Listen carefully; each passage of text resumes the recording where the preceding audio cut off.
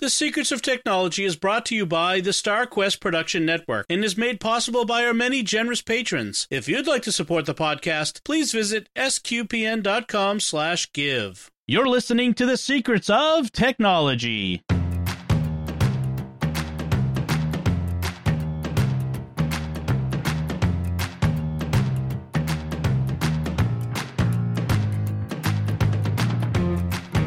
Hi, I'm Dom Bettinelli, and you're listening to The Secrets of Technology, where we discuss the technology news that's important to you from a uniquely Catholic point of view. And joining me today on the panel are Joanne Mercier. Hi, Joanne. Hello, hello. And Father Corey Stika. Hi, Father Corey. How's it going? Very well, thanks. So I'm happy to report that I do not have a technology tale of woe this week. Knock on wood. As I knock on my head. Next week all bets are off, but for now things will seem to be okay. Technology woes, if you want to hear about any of those. Well, yeah. I prefer if we have a technology woe that we've got a solution to. So, but if you ever have a technology woe that you found a good solution to, that would be good. But we're willing to take technology woes from listeners if they've got questions or that sort of thing. We're happy to take those and answer them as best we can. So, but today I have the best panel for this topic because you both are working in parish ministry. Obviously, Father Corey and Joanne, you work in a parish collaborative situation in faith formation.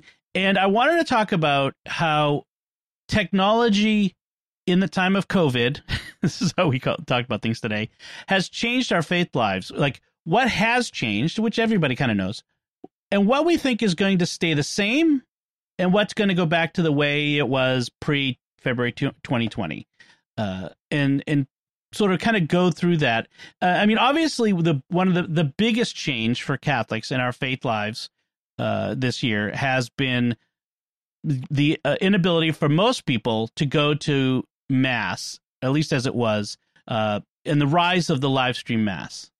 Well, it's funny because I remember before the word COVID and coronavirus was even known by the average person, kind of, lamenting for quite a while of, we in the church are not using technology to its fullest. Yes. We've discussed that on this podcast. We've discussed it in private conversation. We've discussed it with our parishioners. We kept thinking, how are we going to use this technology? We have this web technology, convincing priests that, yes, social media is something that priests need to have a presence on. Yes, we need to be doing things like live streaming events. Because I can think of, a few years ago talking about events here in the diocese where we would have speakers come into the diocese and saying, why aren't we doing live streaming of these events? We have a diocese that is bigger than most states in the up where you guys are. Right. Yes. And why aren't we live streaming some of these events so that those of us who don't live close to Billings or Great Falls, which I didn't at the time, can at least view them? Well, now all of a sudden we have to take this question seriously. And that's where you mentioned like live streaming Mass. I saw priests scrambling to set up Facebook accounts, YouTube accounts. You see dioceses suddenly getting on the board with, hey, we should have our staff, like our staff meetings or our pastoral ministry meetings or other types of ministry meetings via streaming, Zoom, so that people don't have to, like even in the Boston Archdiocese where I live, asking people to travel at 6 or 7 o'clock at night to go to a meeting somewhere that's central in the diocese was ridiculous because we may be compact, but we're overcrowded and driving anywhere takes forever, especially at rush hour.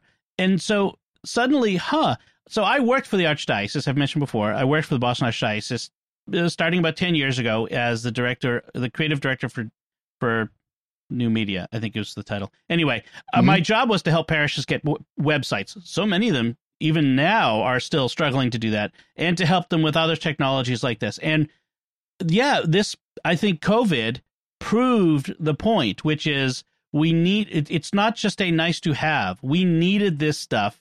And I'm kind of glad to see that so many parishes have so quickly got on board with, we're streaming, We have the technology. We've tapped into volunteers who have the knowledge. We've actually got internet access in church buildings now. So yes, we do. Well, that was it was of course, being tech savvy, I made sure I had all the basically infrastructure for this in place. But there are so many parishes, like my new parish is here.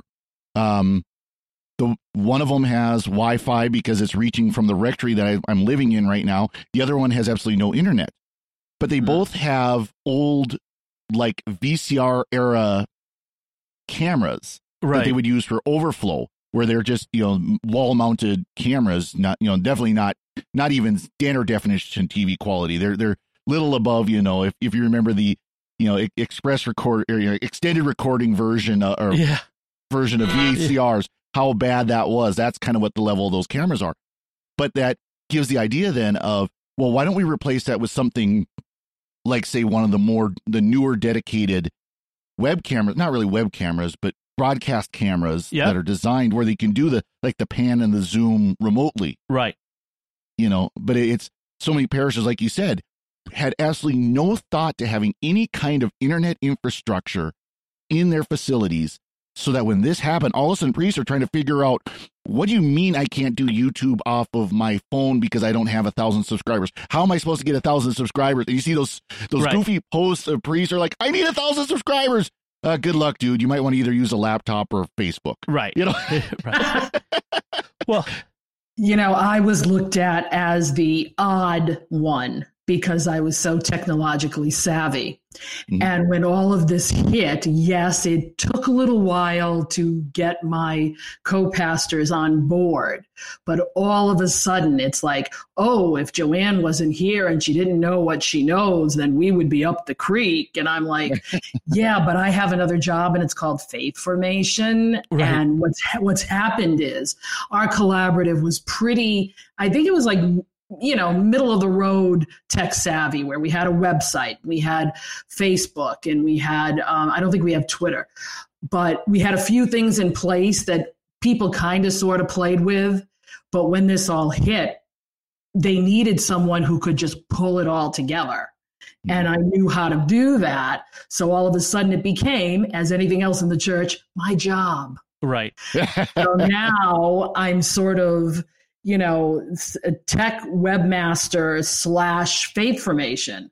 And it gets a little dicey. And the other thing that this did for Faith Formation was you had people who could only think about catechesis in a classroom. Right. And now all of a sudden they can't. Yep. Right. Or it's not safe to do so. I want to kind of get to talk about each of these things a bit in a bit of an order, but let's tackle the first thing, the most important aspect of our Catholic faith life, which is the Mass. As it stands, most dioceses still are offering a dispensation from the Sunday obligation.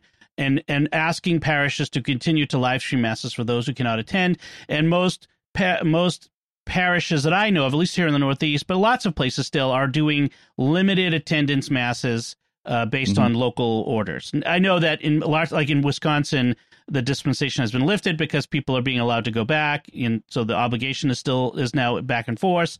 And in other places around the country where the population density is different, but for most people, that's still the case where they can't regularly go back to Masses as easily as they did before. Do you think that let's kind of talk about in the future time when there's a vaccine, okay, let's kind of, and when the restrictions are lifted and we're in let's call it the new normal. That's what they keep talking about. Who knows what that will look like or when it will occur.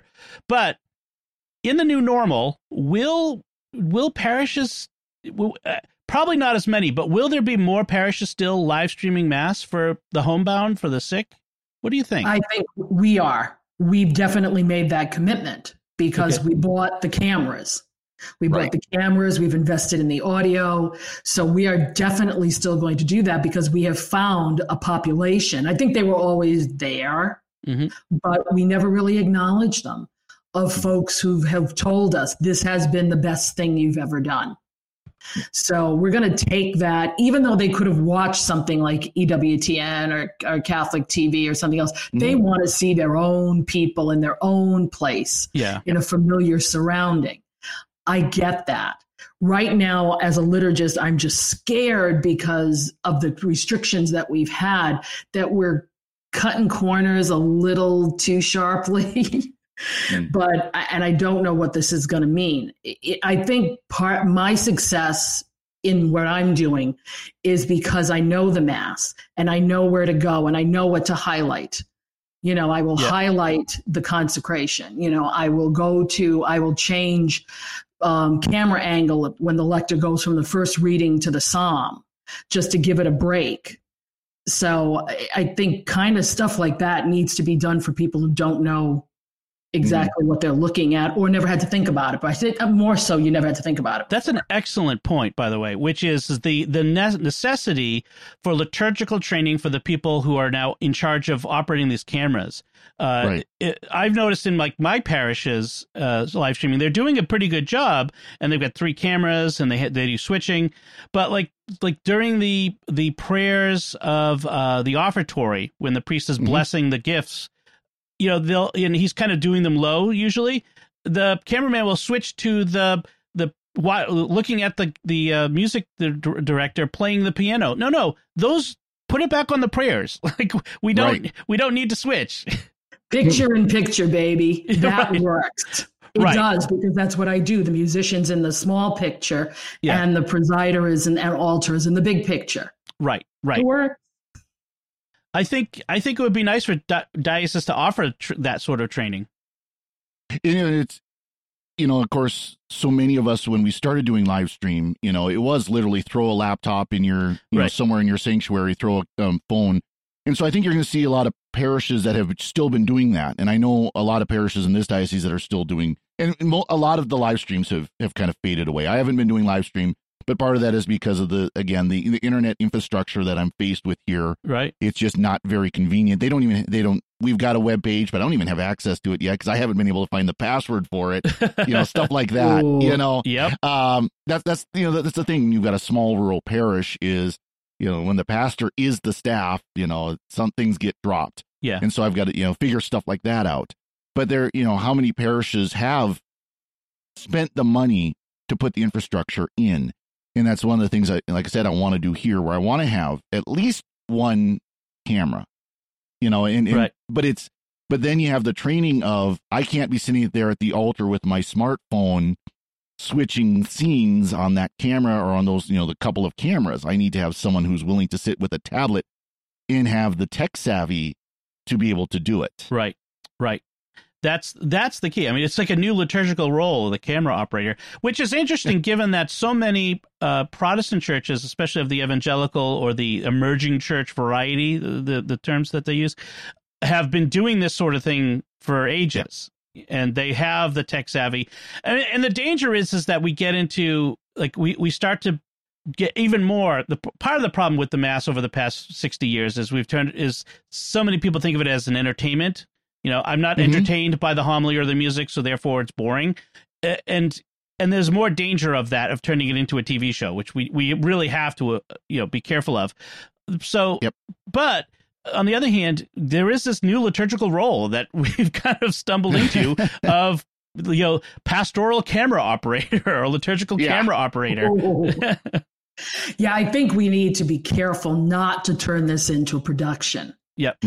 That being said, if you're running the camera, you kind of have to know where the action is going. Yes. And this is for both the Novus Ordo, the Vatican II Mass, and traditional, because I've watched some traditional Latin Masses, and it's the same thing. You got to know where everybody is moving, or you're missing the action. Right. Yeah. So, and people at home, count on us to do that. I think all of this is now falling under evangelization. Yes. It really is an evangelization tool. Well, and it always kind of has been. Yes. Yeah. Well, Father Roderick von Hogen, one of the co-founders of SQPN, he does a live stream Mass for Geeks on Sundays now. And he gets a worldwide audience. And he talks about how so many of the people who watch that Mass are not Catholic. And in fact, you're hearing many stories. I've been hearing stories of priests and parishes hearing from people watching these masses who aren't Catholic, who are just curious. They're tuning in. They see a link somewhere and they're checking it out. And it's a low threshold way for someone to kind of experience what Catholicism is about. And so if we're not doing it well, if we're giving people a bad experience, not even just, doesn't have to be like a high production value experience, just there has to be, let them see what happens and hear it, then it's not as good. So now we talked about like your parish masses. There have been and continue to be other ways to watch the mass online, like Catholic TV, EWTN, Ascension Press has been doing a live stream mass with Father Mike Schmitz. The opportunity to experience masses in other places that aren't your parish has been kind of cool. I think before my parish got itself up and running, sometime like in May or June, I think it was, during the Easter season, we watched the live stream mass Cardinal Sean from the cathedral, which was awesome. He only did that during the Easter season, though, which is unfortunate. And sometimes we'd watch the mass from Catholic TV, sometimes from the Basilica in D.C. So there was that opportunity to kind of experience mass in other places, which was nice. So in the long term, I think some of this depends on, and everything we're going to talk about is how much stays different depends on how long it is before we get a vaccine. If we get a vaccine by January of 2021, I think we're more likely to go back to the way things were than not. If it's January of 2022 before we have a vaccine, I think stuff will have shifted enough to not shift back as quickly. Assuming the vaccine is the ultimate end of this, but that's a whole political argument. But when we finally get to the point, let's say when we finally get to the point where we can open up on a much more normal basis. And, yes. Some places like here, it's much easier to be kind of a more normal setting than in a more populated area like Boston, where you're much more crowded and much more likely to spread things that shouldn't be spread. Right. We're trying our best, though, right now. We're holding, I think most of us are in this area are holding steady. When you agree, Dom, that we're keeping things. Right. The rates are down and all that. Yeah. And but when coronavirus isn't as big of a concern, will we have changed our attitudes with regard to flu and other normal things too? So some of this applies to just whatever contagious diseases we have that have some level of mortality for vulnerable populations. Right. And where I am in New Bedford, the mayor there will not allow us to have more than 100 in the church, no matter what. Right. No matter what the church can hold. So we're adding an extra mass now. We're going to be up to 4 this weekend because people are starting to come back, but we still need the cameras. Yeah. There's still a lot of folks out there who won't or can't walk into a space like that, even with 100 other people. And the interesting thing with these pan tilt zoom cameras is they can be very expensive, thousands of dollars. But there are also like pan tilt zoom webcams, like the ones from Wyze, WYZE, that are like couple $100. But they have. I was looking at ones the $300 to $400 range that, they aren't going to be as nice as a professional quality camera, or even like a nice Canon, DSLR or something like that. But they'll be sufficient, and that's one thing I think, if I could give advice to any parishes out there, is don't let the perfect be the enemy of the good. Exactly. No, your mass will not look like EWTNs. Your mass will not look like Catholic TVs. It will look amateur, because guess what? You are. Now, there's going to a number of parishes, I think, found out, our sound system really was bad. Yes. Because then they try to pipe it into a microphone, or, into a camera, and all of a sudden it sounds awful. Right. That's the other big part of it is not even so much the camera as the sound, which is in some ways even more important. And getting good sound, even getting good sound out of the speakers in the church is a task just to begin with. Never mind getting good sound that you can record and transmit. So. And if I can give a tip to follow up on you, Father Corey, when we were evaluating what we were going to do in my collaborative, we needed to go the professional camera route because of the layout of the church. Yep, right. Because it was a modern church with a very, rectangle type of layout. My home parish in Providence has been doing it with an iPad and a boom mic for months. And this Sunday, they lost their connection. And I happened to be in the assembly with my iPad. So I filmed the entire thing. And guess what? It was just as good. Right. So it depends on the size of your building and the sound in your building. So you just don't go for the pro cameras. We had to just because of how we're configured. Right.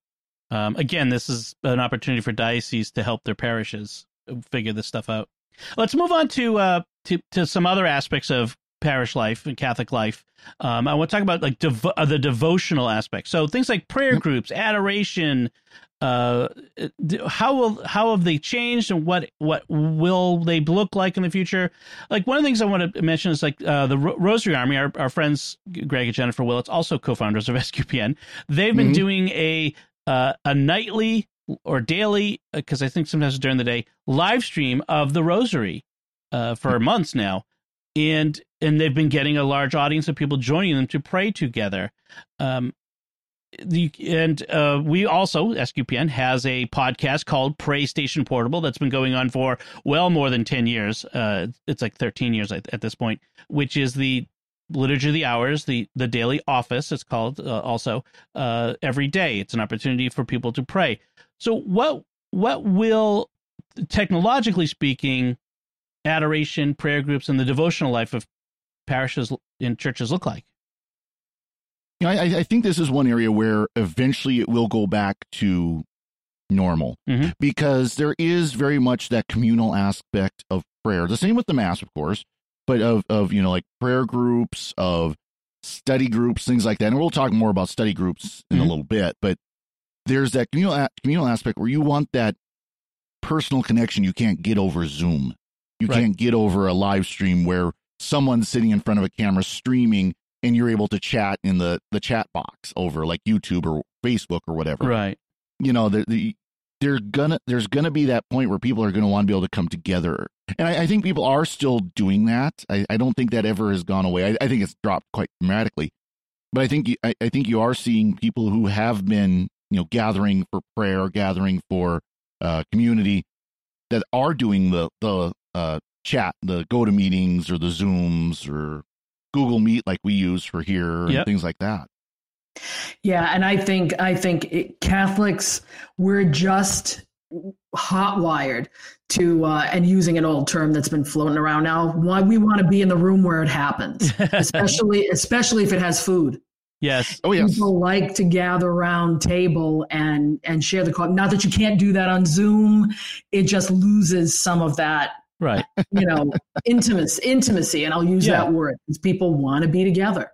Yeah. Now, can we use this as an opportunity, though, speaking of food, to learn how to make coffee properly? Get rid of coarse hall coffee? I should make a YouTube video of how to make coffee properly in those big urns that you get. Yes. Step 1, store brand Folgers doesn't work. Yes.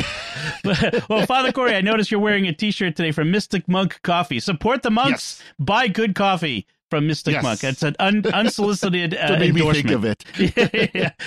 Yes. Sorry, I just had to throw that in. Yeah. Please have a little pot for us tea drinkers who need one. There you go. That's right.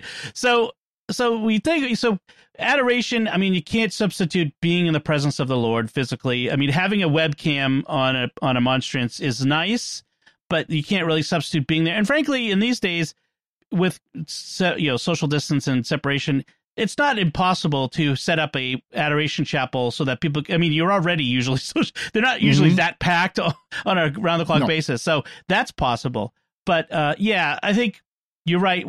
Those are the sorts of things that are more likely to go back, but we need to keep in mind there are people who can't get out. And so older folks, moms of young kids and others, I think it's a good idea to kind of keep in mind these sorts of technologies that allow people to gather who can't easily get together in person Right. Perhaps. My wife, Melanie, when we had little ones, she wanted to go to the moms group at our parish all the time, but just there was no one to take, they were always like, "Oh, sure, just bring your child." She's like, "I have 4 of them."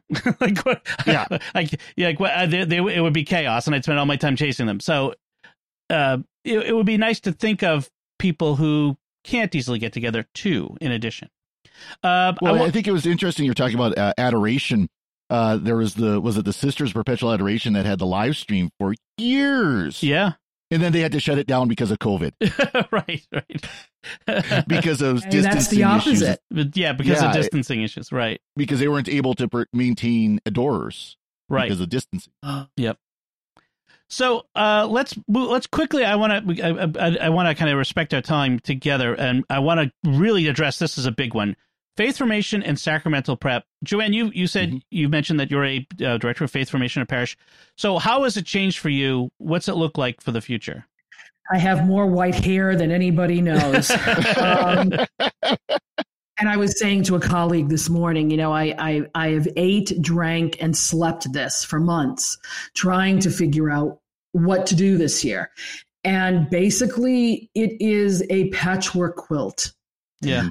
For different levels, for different opportunities. And I'm looking at it right now as it may be less catechesis and more evangelization.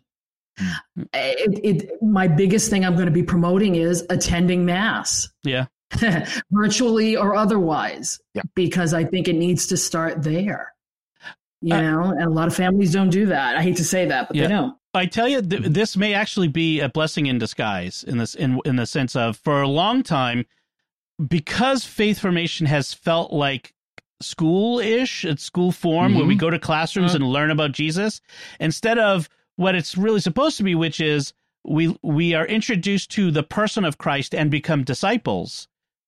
And so for a long time, we've sent our kids to church on a day and where they spend an hour, and they're going to be, and that makes them Catholic. And then we'll do they get a sacrament at some point where we have a big party.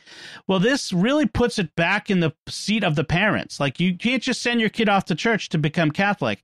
This is, so what technology can do is help parents be more in the driver's seat for their own children's faith formation. And frankly, at this point, as I'm sure you're aware, the parents becoming evangelized and formed as disciples. That's what I'm hoping for. But we are putting a lot on the parents, but we're not putting not so heavy that they'll run away, hopefully. Yeah.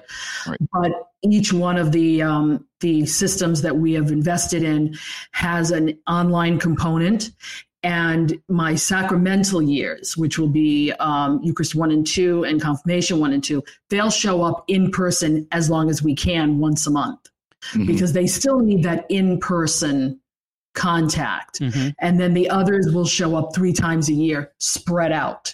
But they'll be mostly online for the rest of it with 2 catechists. Right. And your sacramental year, the groups are presumably small enough that they fit under the cap. It depends on your diocese, because we don't have a cap where we are. So I know Archdiocese in Boston does, because my husband works there. Yeah. But no, I'm just using a gymnasium. Okay. That's big enough to put all these people socially distanced in a room. Right. And if I have to do it, and I'm doing it in, one group will come at 9, one group will come at 11:30. Okay. And cleaning in between, and, thermometers and the whole 9, hand sanitizer, the whole 9 yards. It's a whole different world, but I feel that they need to meet, and the others will be mostly online, but we'll get them together a couple times a year just so they can, social aspect. I think it's interesting too, even, if you don't have the catechesis being provided from your parish, that we have stuff now like Formed, which has a lot of resources and could be used. The parish could use it as, kind of a homeschool, quote unquote, where, okay, here this week we're, here's, watch this video, watch this, this talk on Formed, and then we can discuss on it, like on a chat forum or something like that. things like that, where we have resources now that we can use, not just live streams, but videos that are available online for streaming to give to people that say, okay, like you said, John, you have to take the lead in your formation now. We can't do this because we can't come together for that hour a week church night. So here you go. Right. We will guide you. We'll give you the resources, but they're all available. And a lot of them free. Exactly. And my sessions online are short. So they're between 30 and 40 minutes, but the in-person ones are going to be an hour. Right. Or an hour and 15. So there's a difference between, and the parents are going to have to fill in the gap, and they're going to have the resources, hopefully, to do all that. It's a real patchwork quilt. Yep. But I don't think you can invest in one particular system at this point, because they're not all up to snuff. Yeah. Well, and it's interesting. Again, another thing that had been kind of talked about a lot in the church, in the United States at least, is home faith formation. Right. Because of course the Second Vatican Council is very clear that parents are the primary educators in the faith. Yep. And that's something parishes have struggled with for many years, is how do we bring that about? And parishes have tried it, and parents have rebelled, and and now it's just kind of like, we don't have a choice in the matter. Well, it's interesting because I did a little survey of my parents, and believe it or not, I got 50% of the survey back, which I thought was a miracle to begin with. Yeah. Oh, yeah. And one of the ways I phrased the question was, are you willing to assist your children in this? And then gave them drop downs. And one of them was yes, with a little bit of help. And one was no, I expect you to do it. I did get 6 people who actually chose that as an answer. Right. But most of them chose, I can do this with help. Right. So that was very, very encouraging. And that's how it should be. I wonder if the 6 they're just people who just do not feel confident in their own faith and need help. That's what I'm thinking. But it's almost like, okay, I can help you with that, but I'm not going to cure it in one day, so you can feel comfortable. Well, and of course, I think a part of the reason why,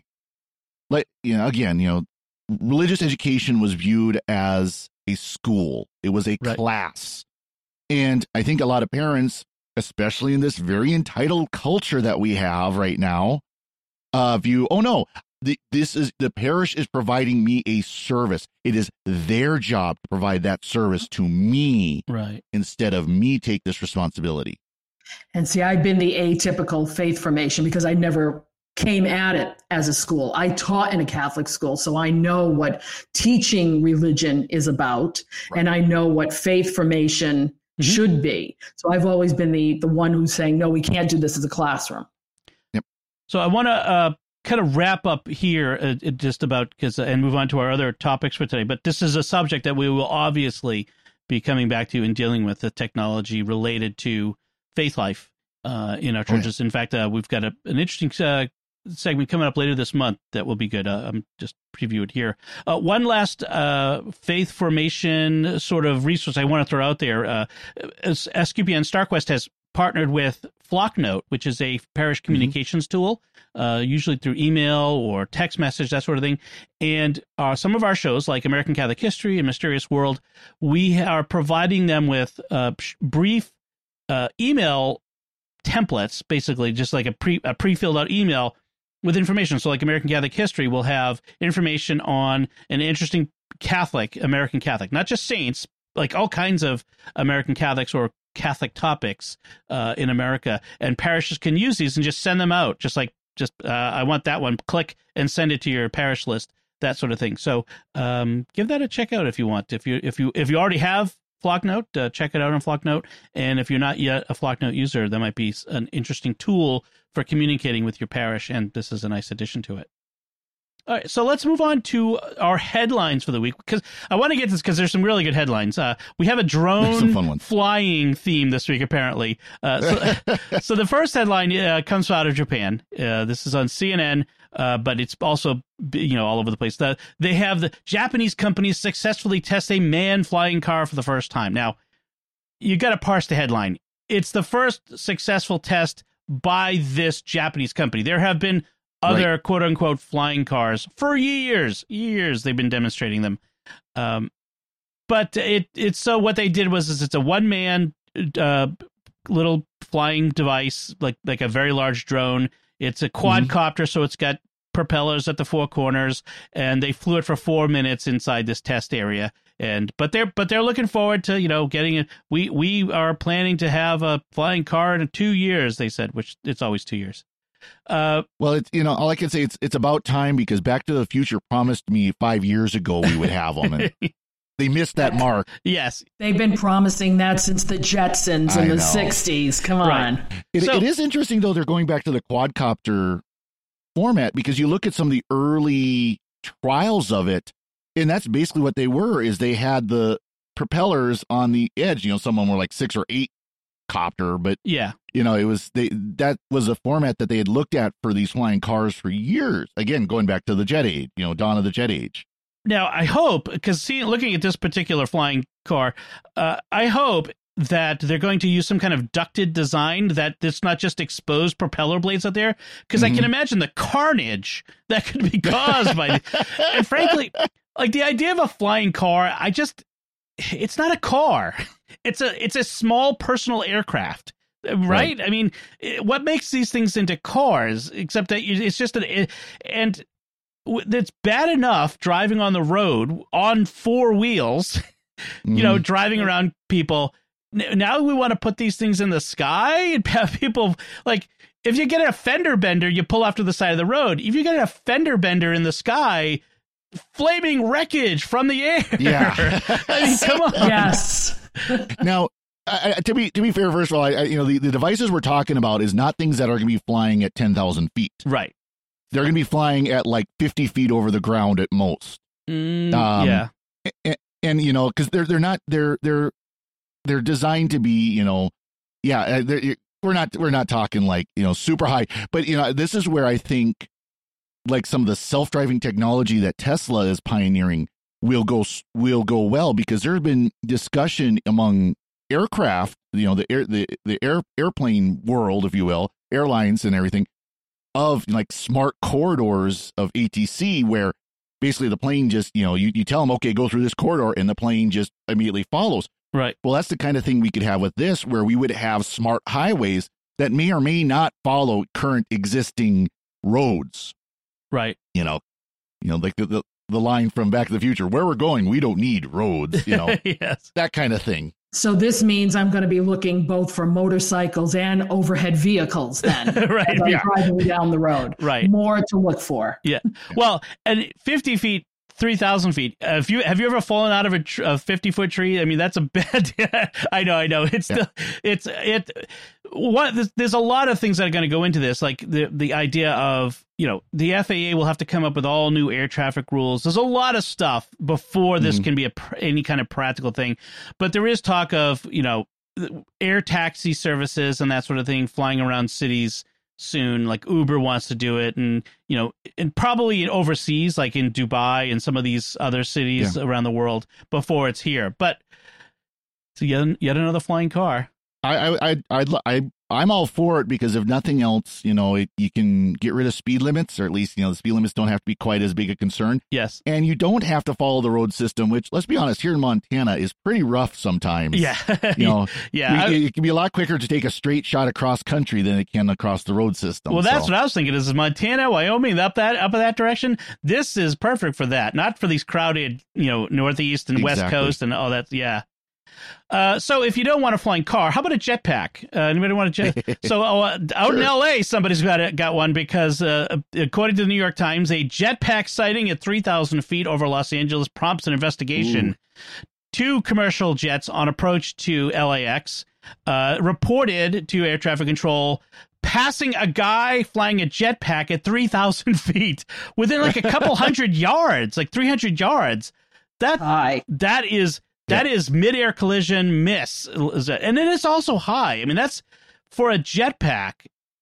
It's now they don't know who did it, and they haven't identified the guy. They're trying to find him because this is extremely dangerous. But what do you think about this? Who's going to admit to that? Yeah, no one's going to raise their hand. And here goes all the conspiracy theories of who is developing something like this. And because I think I read something somewhere else that said nobody in the area is developing anything that goes this high.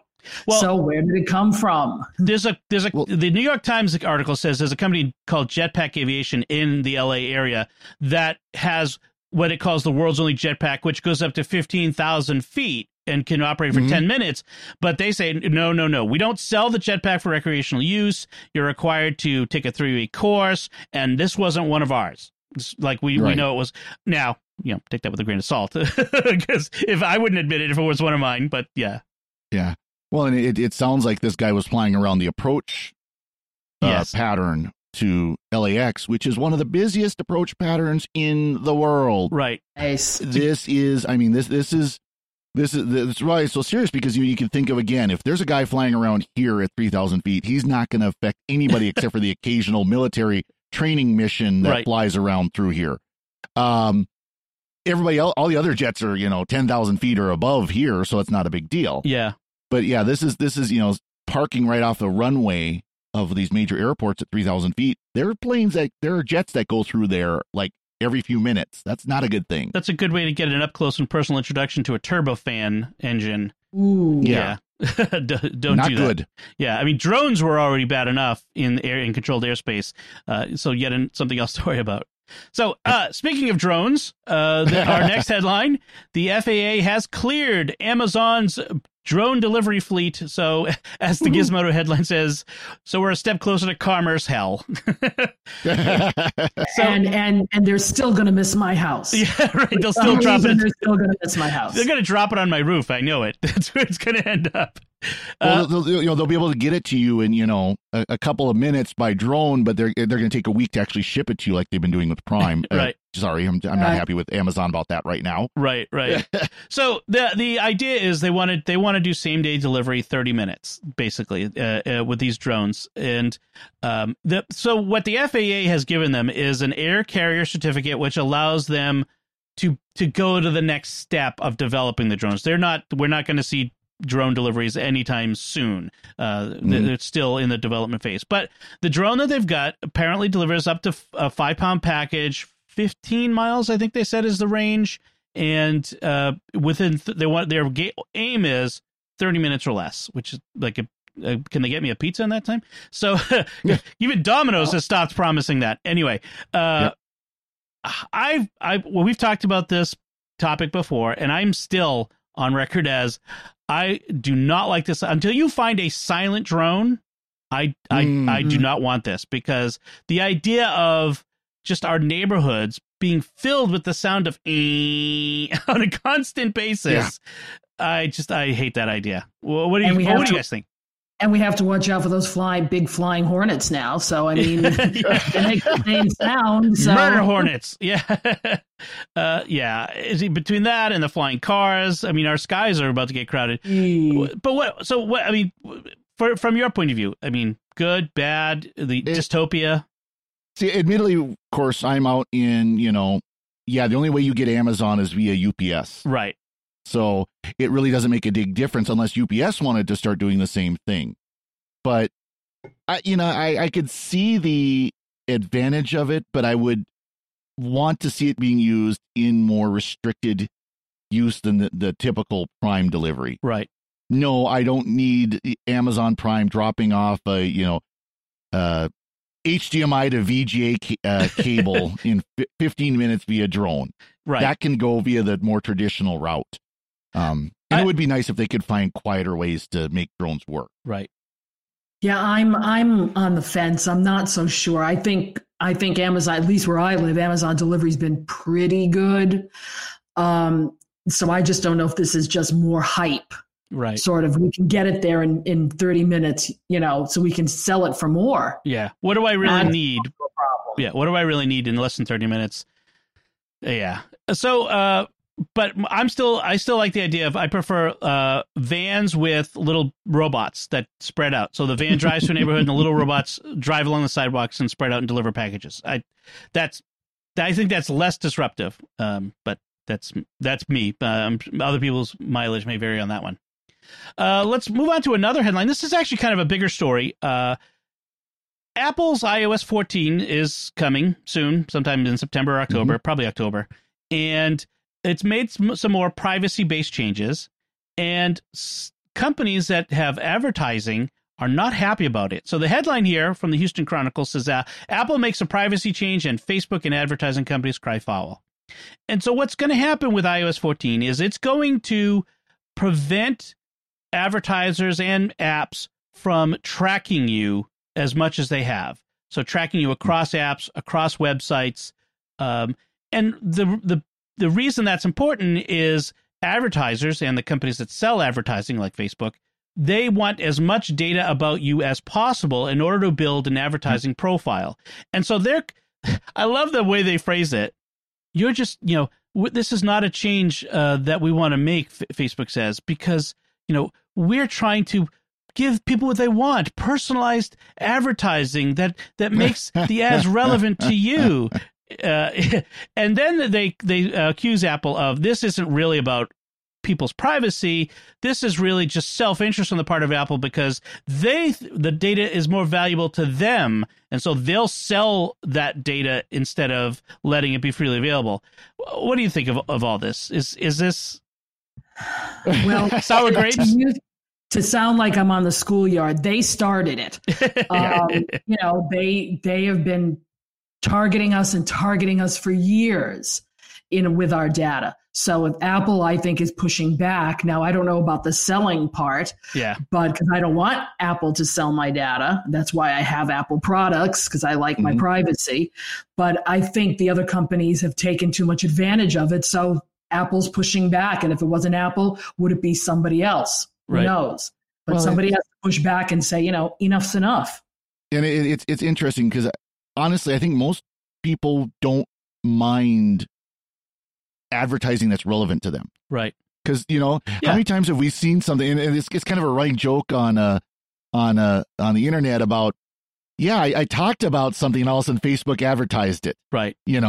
But how many times have we seen an ad go, oh, that is something I might be interested in. Oh, that is something I would like to look at. And Amazon is great at that. You look for something on Amazon and it completely restructures your request, your recommendations list. Yeah. But at the same time, there is the skeptical side of me that says, okay, Apple has been beating the security drum, the privacy drum for a long time. And that's a very good thing. Again, I'm sitting here talking on a Hackintosh, which is, just taking Mac OS, Apple's Mac OS and putting it on a computer it's not supposed to run on. So, I understand and I agree with it. But when's the facade going to slip and it turns out they're really not as security and privacy minded as they say? And so my first thought was, well, now that Facebook can't advertise the way they want to, now here's Apple advertising. Well, Apple has had an ad network, but honestly, it hasn't done very well because they don't do these practices. They've been following the limitations. And I think it's a little, for one thing, if they did sell that data after they've turned it off for everybody else, I think there would be a huge backlash. I don't think it's worth it for Apple to do that. So that's a big part of it. But I think this isn't simply personalized advertising. These companies, the advertising companies and the people selling ad space and Facebook is the poster child for this, have gone in the past 5 or 10 years, have gone way over the line. Oh, yeah. I mean, it's been story after story where this isn't just simply, compiling information so they know they should advertise dog food to you. Yep. They would know way more about you than you would possibly feel comfortable knowing. And Apple is kind of pushing back on this a little. And iOS 14, even in beta, has been started to slap some hands. TikTok got caught, with the clipboard thing, and so I think I'm taking Facebook's complaints with a grain of salt myself. Well, and don't get me wrong, I am too, because look at every time you click on a link from Facebook, it immediately puts on this FBC LID, FB Click ID. Yes. They're tracking every time you click off of the app and where you go, and that's right. And so then when you post that link, then if you're not smart enough to strip that piece off, which you can do very easily, right? When you share it to someone else, they're tracking who you're sharing it to. Yes. Because that reports back, and they put they've been caught so many times putting cookies all over the place. And, right. And Facebook is the worst offender of this. They are absolutely the worst offender of spreading their garbage all over the place, tracking you. And that, and I think, but as was said a long time ago, if you're not buying the product, you are the product. Right. There's just that your data is Facebook's product. Just back in the days when they were saying that, when free over-the-air TV, all they could, they didn't know anything about you, just that you were watching. The product was your eyeballs, staring at the screen. Now they know, because they have a device with all kinds of information about you. Now they know a lot more about you, and that's what makes it a little scarier. So that's our headlines, and I want to move on now to our picks of the week. And Joanne, how about you? What's your pick of the week this week? Well, my pick this week is because I'm one of those foul weather geeks. Anytime there's bad weather anywhere in the country, I like to follow it.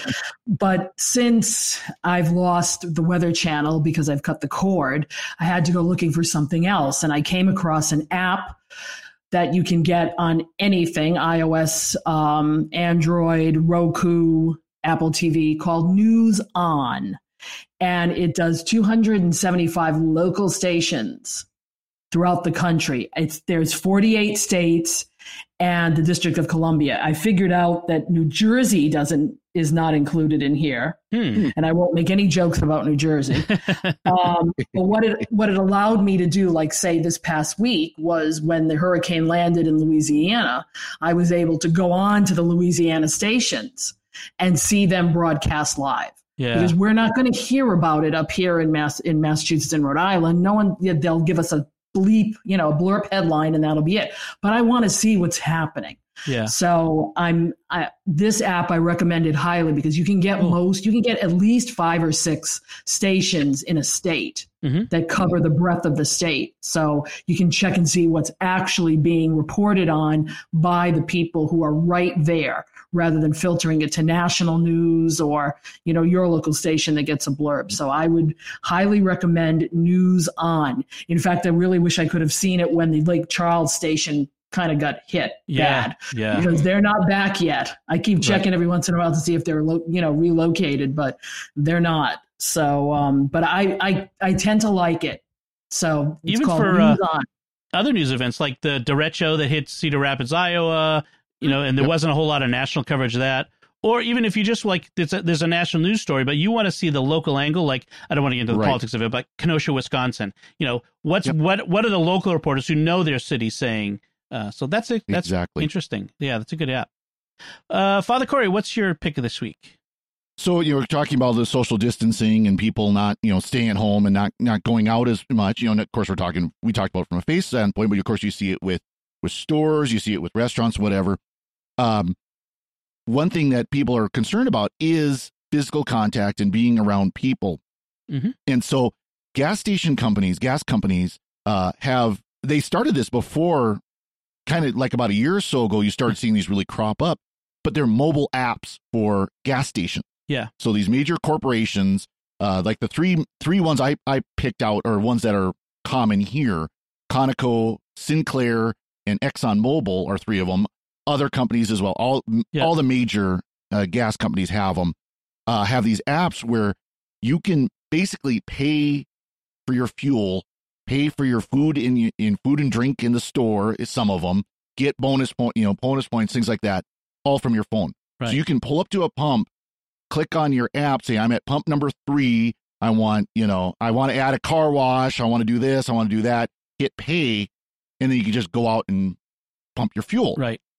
You don't have to go to the inside. You don't have to go inside. You don't have to touch the card swiper. Well, if you do, you go inside, you can pay touchless, where you just take the app and you tap the phone to the device, or it scans your QR code or whatever. The great thing about that is also defeats the skimmers. Remember the big problem of gas station pump skimmers, where somebody puts a device on the card reader and they would skim your number off of the card as you paying. Well, if you're doing it with an app, they can't skim it. Yeah. So which it's is great. so this is a great way to kind of minimize that contact, minimize that risk. Mhm. Now, not all even stations have it. Like, for example, I mentioned Sinclair. And of course, if those who are in the western part of the United States are familiar with Sinclair, their big logo was a dinosaur, is a dinosaur. Yeah. It's a green dinosaur. And so they called their app DinoPay. But not all gas stations around here that are Sinclair gas stations support that yet. Okay. And you're going to see that with some of these, like in more rural areas, they might not have it, or it might be hit or miss. One thing I have noticed, though, is that like this DinoPay, if a gas station supports it, the price for regular unleaded shows up right above their dot. Nice. So you can see how maybe you could shop around in an area and say, well, this gas station here, 2 miles that way is about 10 cents a gallon cheaper than this one. Well, I'm going to go to that one instead because I'll save some money that way. Things like that. So it's advantage for that. But again, it's just the biggest thing is being able to handle a lot of these issues contactless. Mm-hmm. And that's a big promise. Some of them have reward programs attached to them. Conoco has what they call kickback, where it's you get one point for every dollar you spend type of deal and things like that. Cool. So there's, like I said, all these mobile apps, they're available for free. You sign up for them. You can use, and some of them you can use like Google Pay or Apple Pay or something like that to handle it too. So I was going to mention with the Exxon Mobil, I know you can use Apple Pay. You can put the app, the card. You can basically, if you have an Apple Watch or an iPhone, there's an Apple Pay thing on the pump itself, and you just weave your watch or your phone at it, which is great. And if you have an Apple Card, you get 3% back on mobile. Anything at Exxon Mobil. So that's a pretty good deal. So yeah, I think Shell also has it too, which is really great. And so I think most of the big ones are doing it now. Yeah, Shell I saw has one. Sunoco, for those of you in the East Coast, have it. Yep. So yeah, there's a lot of them. That's a great tip. That's a great tip, just to be contactless. All right, so I'm going to suggest my pick of the week, and I'm going to go old school here. I'm going way. It's sort of an old school, new school pick, which is it's a game because I'm having fun. It's Civilization 6 on Steam. I've been playing Civilization in one form or another for like 30 years, like all the way back to Civ 2, I think it was back in the day on an old Apple II Plus or Apple IIe, I think it was. And I love this game. It's always been a lot of fun. The latest version, Sim 6, they have I think it's Gathering Storm is the latest expansion.